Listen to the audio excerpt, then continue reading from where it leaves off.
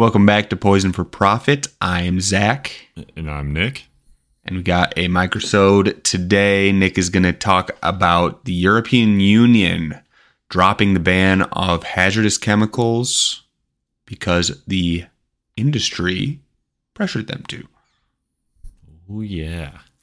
Those industries love their chemicals. They love to pressure, too, I found. They do love to pressure and lobby. Yes. Those are a few of their favorite things. Yeah, so the EU is already breaking a promise they made back in 2020. That was the European Green Deal. I kind of sort of remember hearing about that. I don't know if you remember hearing about that at all, Zach. Not too much. Yeah.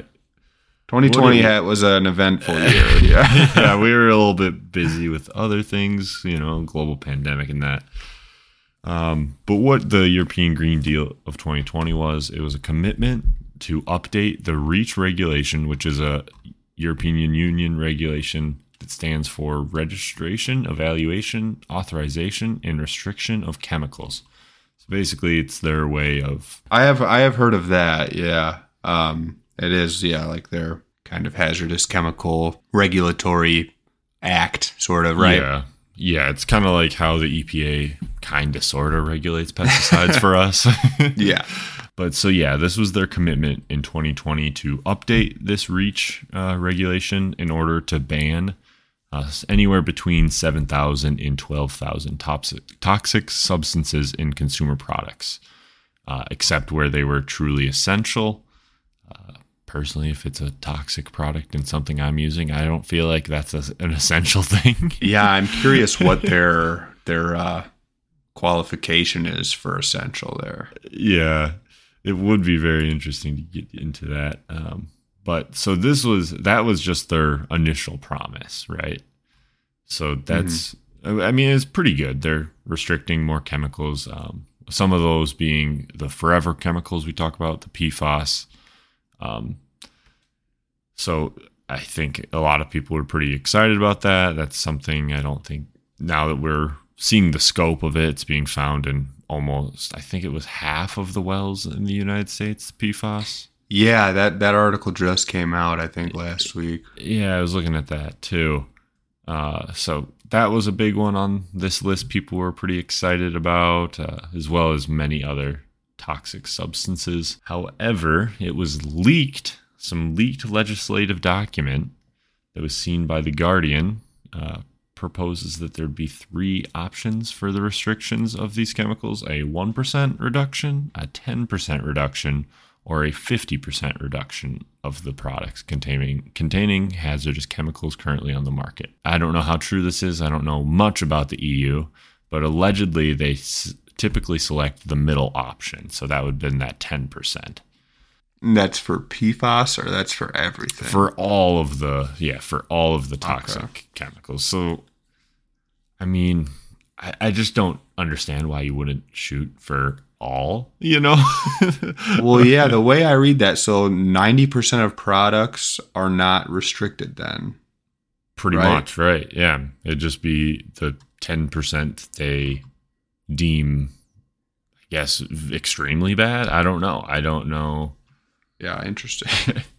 Yeah, so I think there's obviously some, by consumers, some people were feeling pretty upset about this leak, just because this was just just pretty recent promise by the EU to get these chemicals regulated and to get subsequently banned for good reason, because of the hazardous nature.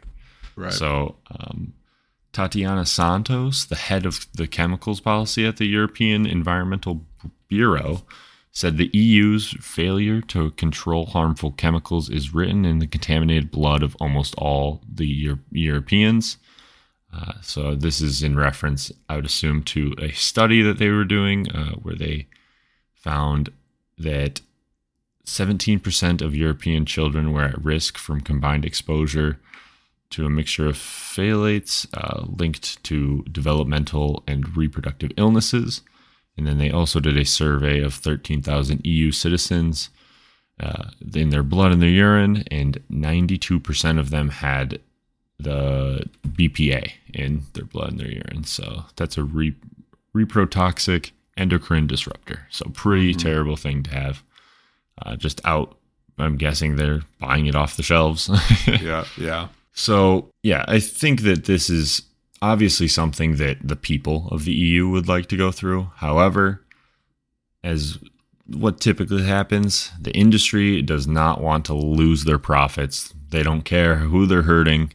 They don't care how many people might get cancer from this, just if they can't get it linked back to them. That's truthfully what they're hoping for. Naturally. I mean, and we have talked about in the past how kind of ahead of the curve the EU is, at least in comparison to the US. But yeah, I mean, they're only restricting 10% of products. It might, this is an area where maybe they're not as great as people think. Yeah, I think that's what actually drew me to this article, is because I feel like we typically look at Europe and be like, yes, they're doing it right, or at least much better than the US. Competent enough, yeah. And I don't know, maybe I was naive to think that they can evade the pressures of industry. Yeah, that's unfortunately not the case. So 11 PFAS industry players in Germany employed 94 lobbyists and spent around 9 million euros, obviously, to lobby against this to keep their PFAS in the market. Germany's VCI Industry Association has called for postponement of this chemicals ban as far back as March of 2022. They later said that the ban of these forever chemicals would have fatal effects for German industry, which I feel, yeah, it's like, okay, so you kill the industry or you kill all your people? Right. Or you get a better industry, bro. Yeah, like you let them suffer with terrible cancer and constantly in the hospital. Like, I don't understand that quote at all. There's a reason this stuff gets banned.